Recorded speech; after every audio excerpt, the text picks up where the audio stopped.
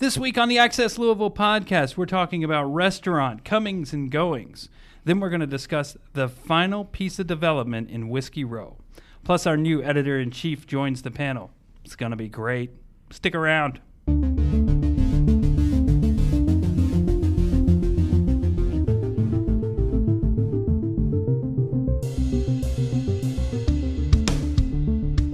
Thanks for joining us. My name is David Mann, and joining me today is Shay Van Hoy. Hey. Marty Finley. How's it going? And Haley Cawthon. Hi there. On Access Louisville, we bring you the latest news and the sharpest opinions on this city we love, Louisville, Kentucky. But before I provide those deliverables, I'm going to get this show started the way I always do, with a difficult question for our panel. Guys, Forecastle's coming up this weekend, so we're all going to take a quiz. I'm going to give you a proper noun, and you're going to tell me whether it's a band that's playing at Forecastle or a Louisville business. 2 rules. I want you to answer very quickly, and don't help each other out while I'm going around the table here. So the first one I'm going to start with is Sunflower Bean. Haley. Band. Band. Business. It's a band. Did you actually know that, Shay? Or? Yeah. Yes. They've played here a couple times. Haven't seen them, but they played at Zanzibar a couple times. Gotcha. And they're British, I think. I don't know. Pretty sure. I just They want have to a be a couple good contrarian. songs. Thank you. I like that. All right. Orange Clover. Business. Business. Business. Yes, it's a restaurant in It's a Jeffersonville. very awesome restaurant. Marty and I live in Jeffersonville, Yeah. so doesn't count. Figured you guys would get that one. Okay. This one's so easy, I think. Girlwood. Band. Band. Band. Yes, you're right. And I got one more. Sister Dragonfly. Business. Band. Band. Business. Ah. Oh yeah, we have those in the boutique a couple years ago. Yeah, that was, it's on Frankfurt Ave. Well, How no, did I get that? You should have just acted like I go there all the time. Yeah. So, anyway. It's where I get all my dragonflies. They're sisters. Yeah. Only Sister Dragonfly. So the first topic of the show this week, we're going to talk to Shay Van Hoy. Shay was just named, it's editor-in-chief, correct? Yeah, so I looked, I was asked that question, what I wanted my title to be, and so I just opened up 5 of our sister publications and see what other editors or editors-in-chief did, and they were all editors-in-chief, though I told my wife I'll probably just introduce myself as editor. Mm-hmm. But I went with the ACBJ flow on that. So. Yeah, I was wondering about that because I think Lisa was called executive editor. Yeah, just editor, I think. Or editor, yeah. Okay. Yeah. I just throw words into there. Yeah. I did field a Twitter question from a friend who was like, please explain to me the difference between an editor and a managing editor. To which then she kind of answered the question correctly. She's like the difference between a president and a VP of operations. And I'm like, yeah, that's exactly it, pretty much. Pretty so, much. Yeah. Managing, that's what you were before, was managing editor, and you were kind of controlling a lot of the day-to-day stuff. Now you're doing more big picture stuff, still doing plenty of day-to-day stuff too. But I guess just tell me about your goal in a new role. What's something you really want to accomplish? Yeah, well, I think we've been doing a good job over the last few years. I'd love to elevate that to doing a great job. I think part of that for us would be to continue to break news, but also to concentrate more. Something that our, other sister papers in our corporate office has talked about is, just concentrating on a little more in-depth and investigative journalism. Some of the things we're working on now are, stories to come later in this year, I think, which will give examples of that. So, kind of maybe using less reporter time to do the daily grind stories, but focusing more on in-depth things and better cover stories. Yeah, I think we all like the sound of that. It seems like for the industry's shifted towards more of those daily grind type stories in the last few years. So it's good to pull back and do some of the big stories and important stories. Yeah, so. And I think it's no secret that obviously from 5 years ago, a lot more of our content is locked. Our audience, we think, is willing to pay for good content, and that's the stuff that we put behind the paywall, and that's continued. You have websites that have popped up, like the Athletic Sports website, which is everything's paid, everything's locked, and they don't have advertising, so they're totally using content to pay for their reporters and editors. Yeah. What do you think the biggest story in Louisville is? Yeah, I think we've talked about this in the newsroom a decent amount. Louisville is kind of just in this lag period. I mean, we're growing, but just a little bit. Certainly, there are some cities we're growing faster than, but a lot of our peer cities, and we'll just leave Nashville out of it. I think they're a different animal. I think everyone's kind of realized that now. But Indianapolis and Columbus and I think part of that is like Louisville hasn't had just a big win in years and years. Right. We've had some small wins, financial firms which have really relocated here. Haley had, a story about this small German company that's expanding here. So a lot of kind of smaller things, but no company's picked up and moved their headquarters here in a while. In fact, it's went the other way with acquisitions where we've lost headquarters.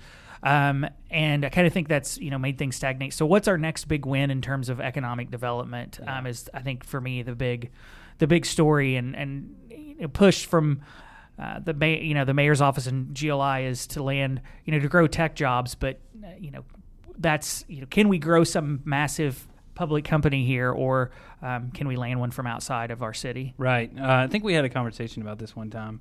The last big company to locate to Louisville. I can't remember what it was. We'll have to look into that, dig into that sometime.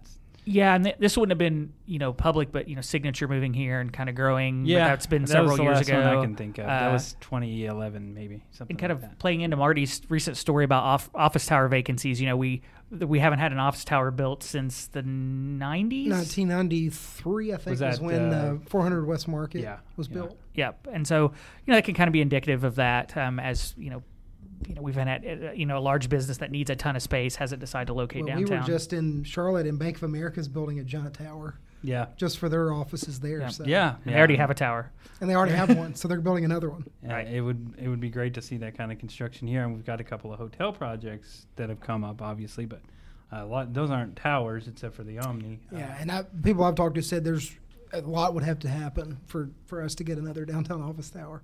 For one thing, we'd have to fill the ones we have. But how vacant are they? What was that percentage again? Overall vacancy, I don't have just at my fingertips, but you've got some of these buildings that are, 70% occupied. So they're 30 to 40% vacant. Yeah. And that's a lot. And that was some Class A. That doesn't sound like much, but that's a lot of space, especially when you combine it. Yeah. Yeah. I remember it being pretty impressive. Well, we've had a lot of personnel changes around here lately. Lisa Benson was formerly editor, now she's publisher, and now Shay is editor-in-chief here. So we're going to keep trying to, just bring the same kind of content. And I know the news business is changing a lot too. So probably a lot of new stuff. That's kind of why I launched this podcast, was because we wanted to kind of get in on that, on some of the newer media that we were missing out on. So. Now that you're editor, will you consider writing a column called "That's What Shay Said"? I did not, but I used to for a while when I was in Kokomo, which was my first newspaper, which is where Haley came to us from. Someone had the brilliant idea of me writing a column 3 times a week called Shay in the City after Sex in the City came out, and I hated it. I totally hated doing it. 3 times a week is a lot. And it was like...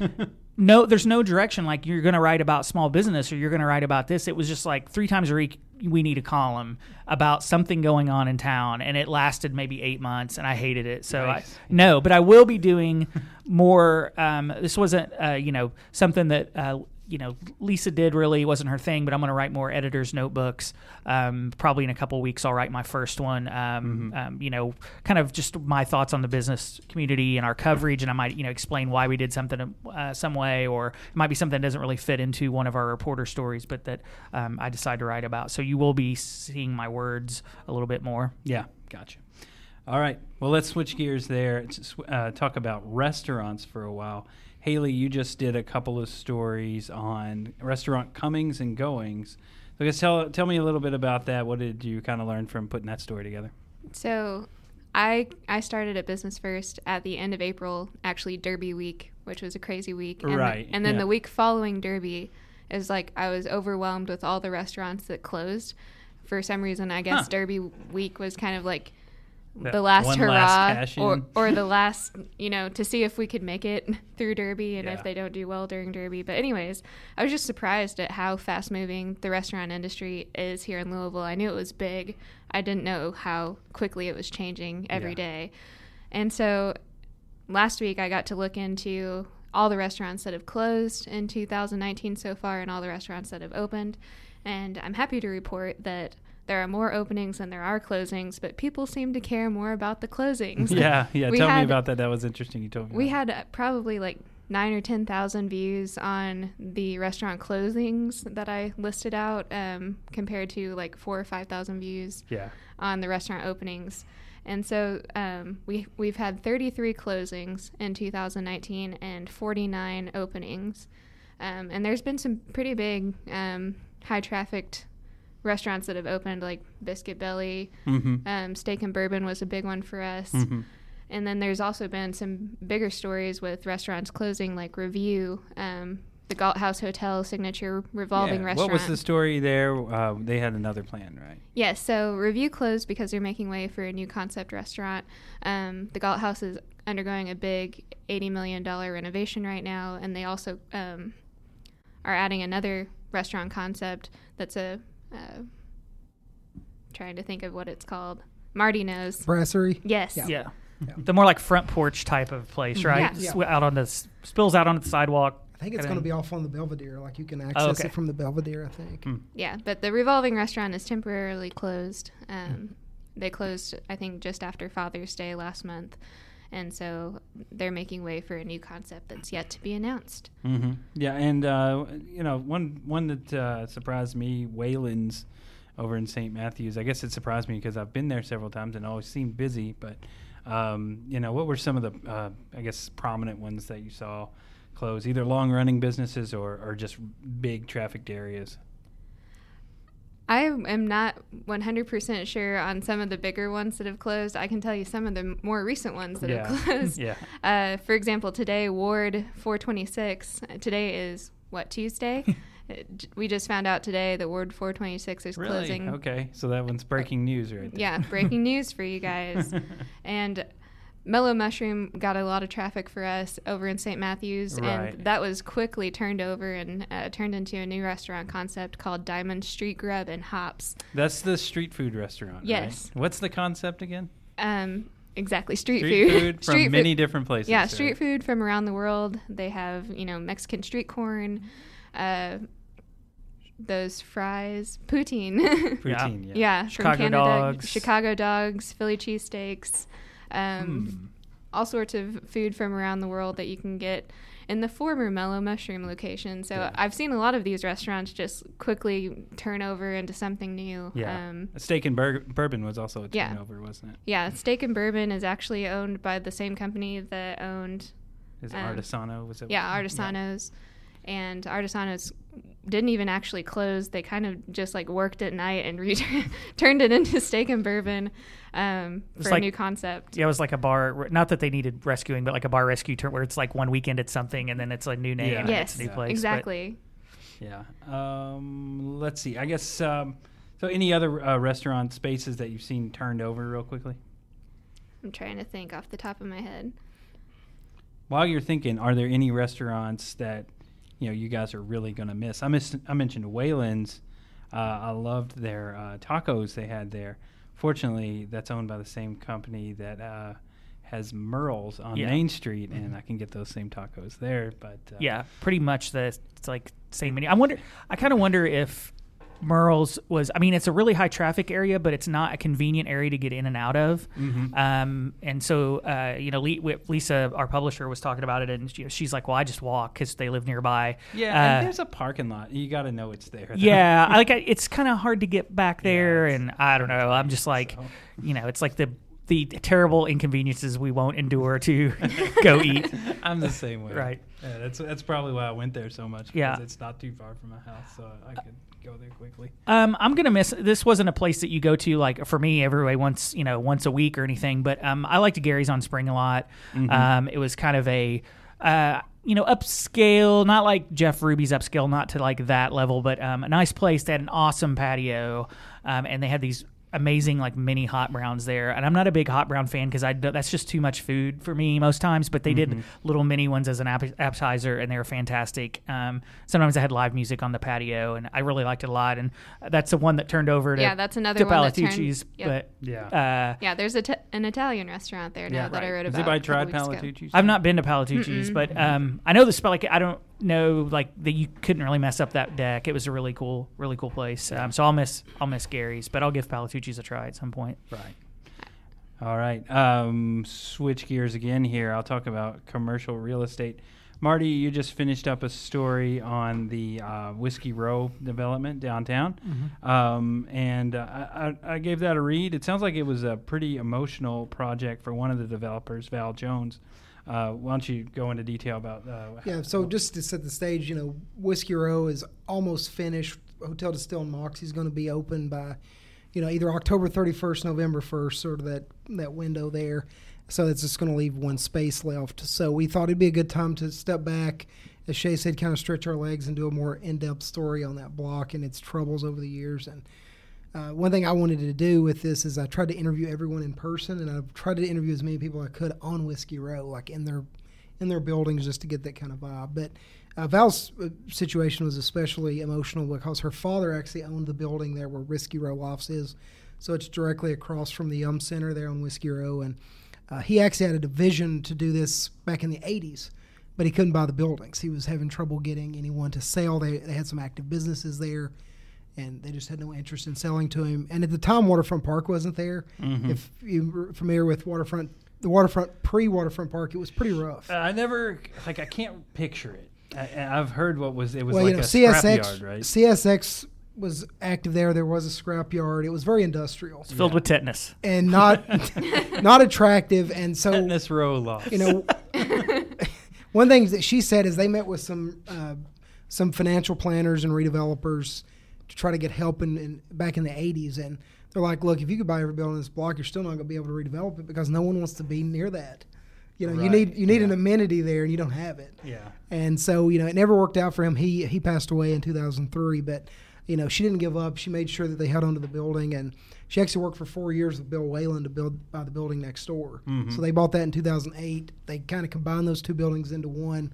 That's where Bear Nose is now. That's where Whiskey Row Lofts is. And so that's sort of got things started, and it just sort of kind of went from there. O'Shea's ended up buying a building because they thought the Yum Center was going to be there, and actually had to have their other properties in town sort of financially support that for about 4 years. Yeah.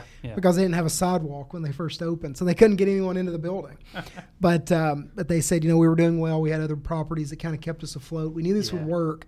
We just had to give it time. So it was really interesting just to sit down and hear these guys talk about their struggles and really, I think it was emotional for everybody, but especially for Val. Yeah, I read that story, and it made me think back to pre-Yum Center days, seeing Bear Nose there by itself and thinking, wow, a restaurant near the riverfront? That's crazy. Yeah, at one point, I think Bear Nose was probably the only thing active on the block. In the late 90s, or maybe it was the early 2000s. It opened in the 1997. Okay, so, yeah. It was right about when I moved to town. I was like, wow. But really shocker to see that. So what's left to develop on Whiskey Row? So there's one building left. I believe it's 121 West Main. It's on the market for about $3.6 million. It's over 20,000 square feet. It's got the same cast iron facades that all the other buildings have.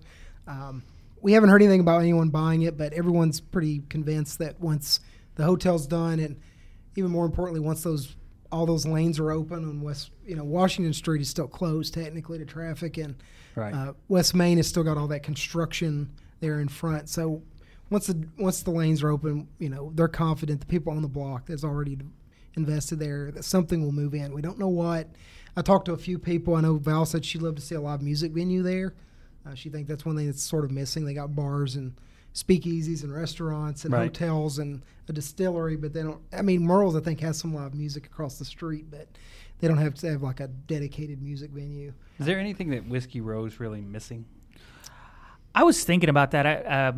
When you kind of set out our course for this podcast, and no Smash Rooms. I don't think we're going to do a Smash Room there. But Haley wrote about Smash Rooms this week or last week. But there's the speakeasy kind of. It's not. I mean, obviously, bourbon has a decent part of that, and there are other bars there that have bourbon.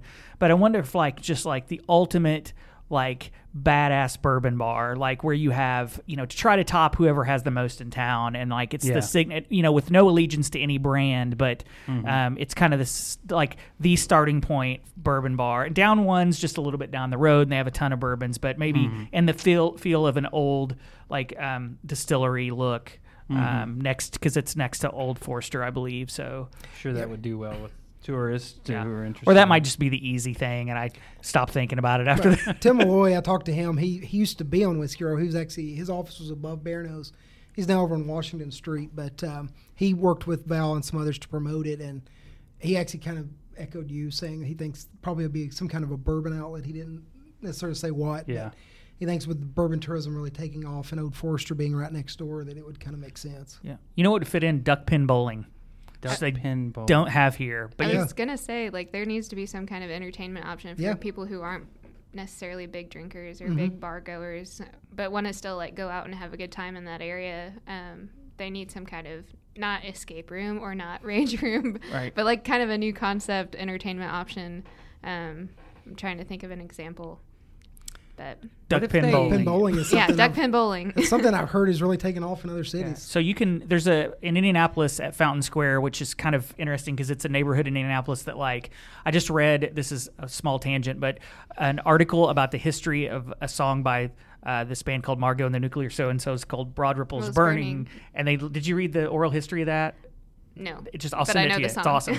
So anyway, at the time when they were coming together as a band about the mid 2000s, they lived in Fountain Square, and they talked, and the band members all lived in one house, and they talked about how their neighbors were setting fire to houses by leaning mattresses up against them and lighting the mattresses. So it was not a nice place to live, but now it's awesome. It's totally been renovated, but that whole time, going back to when it was Arson Central, they have Fountain Square Theater has duck pin bowling, and it has since for decades, I think. And it's really popular and kind of hipster, and I think it would be awesome. Broad Ripple is very hipster. But the duck pin place is in Fountain Square, which is now hipster, but was not hipster when it was hipster adjacent. It was, yeah. So anyway, now it's taken off in other cities. I talked to some developers and brokers who said they're seeing it in Chicago and big cities, mid-sized cities. but we don't have that yet. I want to combine the axe throwing and the rage and the escape rooms somehow. And duck pin bowling. And throw it all in one big building. You have to do one activity to get to the next one. Yeah. You know what we don't have in Louisville, which I'm kind of thankful for, is some of these other cities have, I think, entire restaurants, if not certain nights, dedicated to dining in the dark. I've never heard of that. Where you? So is it by candlelight? No, it's pitch black. No, this isn't. No. And the theory is that you cut out that sense and you focus on your food. Yes, but you can't see to eat it. Yeah, and plus I'm a weird texture person. That would freak me out, not knowing unless they say specifically you're going to eat chicken. I would be slightly afraid. I want to afraid. make sure it's cooked. There's no pink areas. And if you're the chef, where presentation's part of the thing, aren't you pissed that you're working at a? Conversely, though, those would be my best Instagram pictures. Would be the ones with no light. And while we're on the topic of commercial real estate, we got some Topgolf news this week, and a day can't go by where we don't talk about Topgolf. So, Marty, what did we hear this week on Topgolf? So, we're still waiting to hear from Steve Porter and his clients if they're going to appeal or not. I actually spoke to him yesterday. He said it's likely, but no decision has been made. In the meantime, Oxmoor Center came out and told the media yesterday that they are moving forward to demolish the Sears store there, which if you've seen, it's just concrete. Just a terrible. What a lovely cinder block structure it is. Kind of looks like a prison at this point.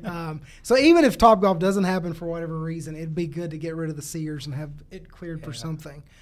So they're going ahead. They put it out for bid for the demolition service to get a contractor, trying to get the permit going. That way they could prepare the site. So if Topgolf is approved and the lawsuit is settled, they can go ahead and start building. So, and just for background, the lawsuit, if you made it 24 minutes into this show, you know what the lawsuit's all about. But just in case, the neighbors around there had sued, right, Marty? Yeah, so there's 6 plaintiffs that came together, sued back, I think, in November, and then sued again in December. They sued the Metro Council and the Planning Commission that ended up getting consolidated since it was essentially the same case. But they're arguing that the city and Topgolf and Oxmoor and everyone involved kind of violated the development or the city's code, land development code, and their comprehensive plan. And they've argued from the get-go that this is a bad location for Topgolf because it's too close to residential communities. They've said repeatedly that they want Topgolf here. Some people have said they don't want Topgolf here, but the majority of them said we don't have a problem with Topgolf as long as you don't put it near our house. So, but Topgolf has come out and said, if we don't build here, we're moving on. So now we're just kind of waiting. They've won at every level Topgolf has. They got the ruling affirming in Jefferson Circuit Court the decisions by the City Metro Council and Planning Commission. So now we're waiting, like I said, to see if they appeal. That would take it then to the Court of Appeals, and it could eventually, if it goes on, it could go to the Kentucky Supreme Court should they decide to hear it. But okay, we'll wrap it up there. That's all we have for you this week. But I did want to give our panelists a chance to share where our listeners can find them on social media. Marty, I'll start with you.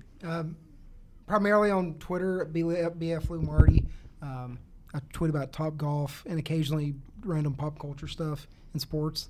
And then I'm also on Facebook, more personal, but some work. And then, as we talked about last week, I was in search of my Instagram account. I couldn't remember my handles. Right. It's been found. It's been about 4 years since I used it. So I'm following 7 people, last I checked. So if you want to find a really boring Instagram account, you can follow me there. I think it's Newsman28 is my handle from, I think I was probably 28 when I created it. I think you created it in 1920. Yeah. So anyway, but that's primarily me. All right. Shay, how about you? My main communique method is Twitter. I use primarily my personal account to talk about business and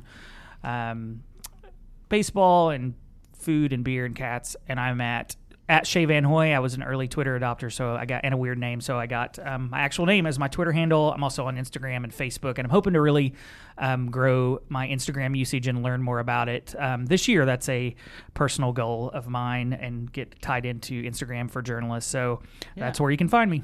All right, and how about you, Haley? You can find me on Twitter at BFLouHaley, that's Haley, and I tweet about restaurants, primarily like the new KFC Cheeto sandwich. People seem to be excited about that. Sounds delicious. Or the Arby's Vegetable, which is the meat vegetable. I tweeted about awful. that. I was very upset about that. It was orange.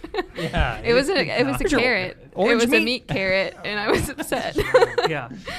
Keep orange on the Cheetos. Yeah. Does your dog also have an Instagram account? Yes. I have an Instagram account for my dog. It's at Winston the Hoosier Pupper, and he has more followers than I do on Instagram, so he's by far more interesting than I am. Winston, friend of the show. Yes. And you can find me at BFLouDavid on Twitter. You can also reach me by email if you have any suggestions for things that Business First should cover or things that we should talk about on the show. My email address is dman@bizjournals.com. So that's it. If you haven't already, we would love to have you subscribed to our show so you won't miss an episode. We're on Apple, Spotify, Google, Stitcher, Radio Public, and other podcast services. Thank you very much for joining us, Haley. Thank you, Shay. Thank you, Marty. And thank you guys for listening. Until next time, bye.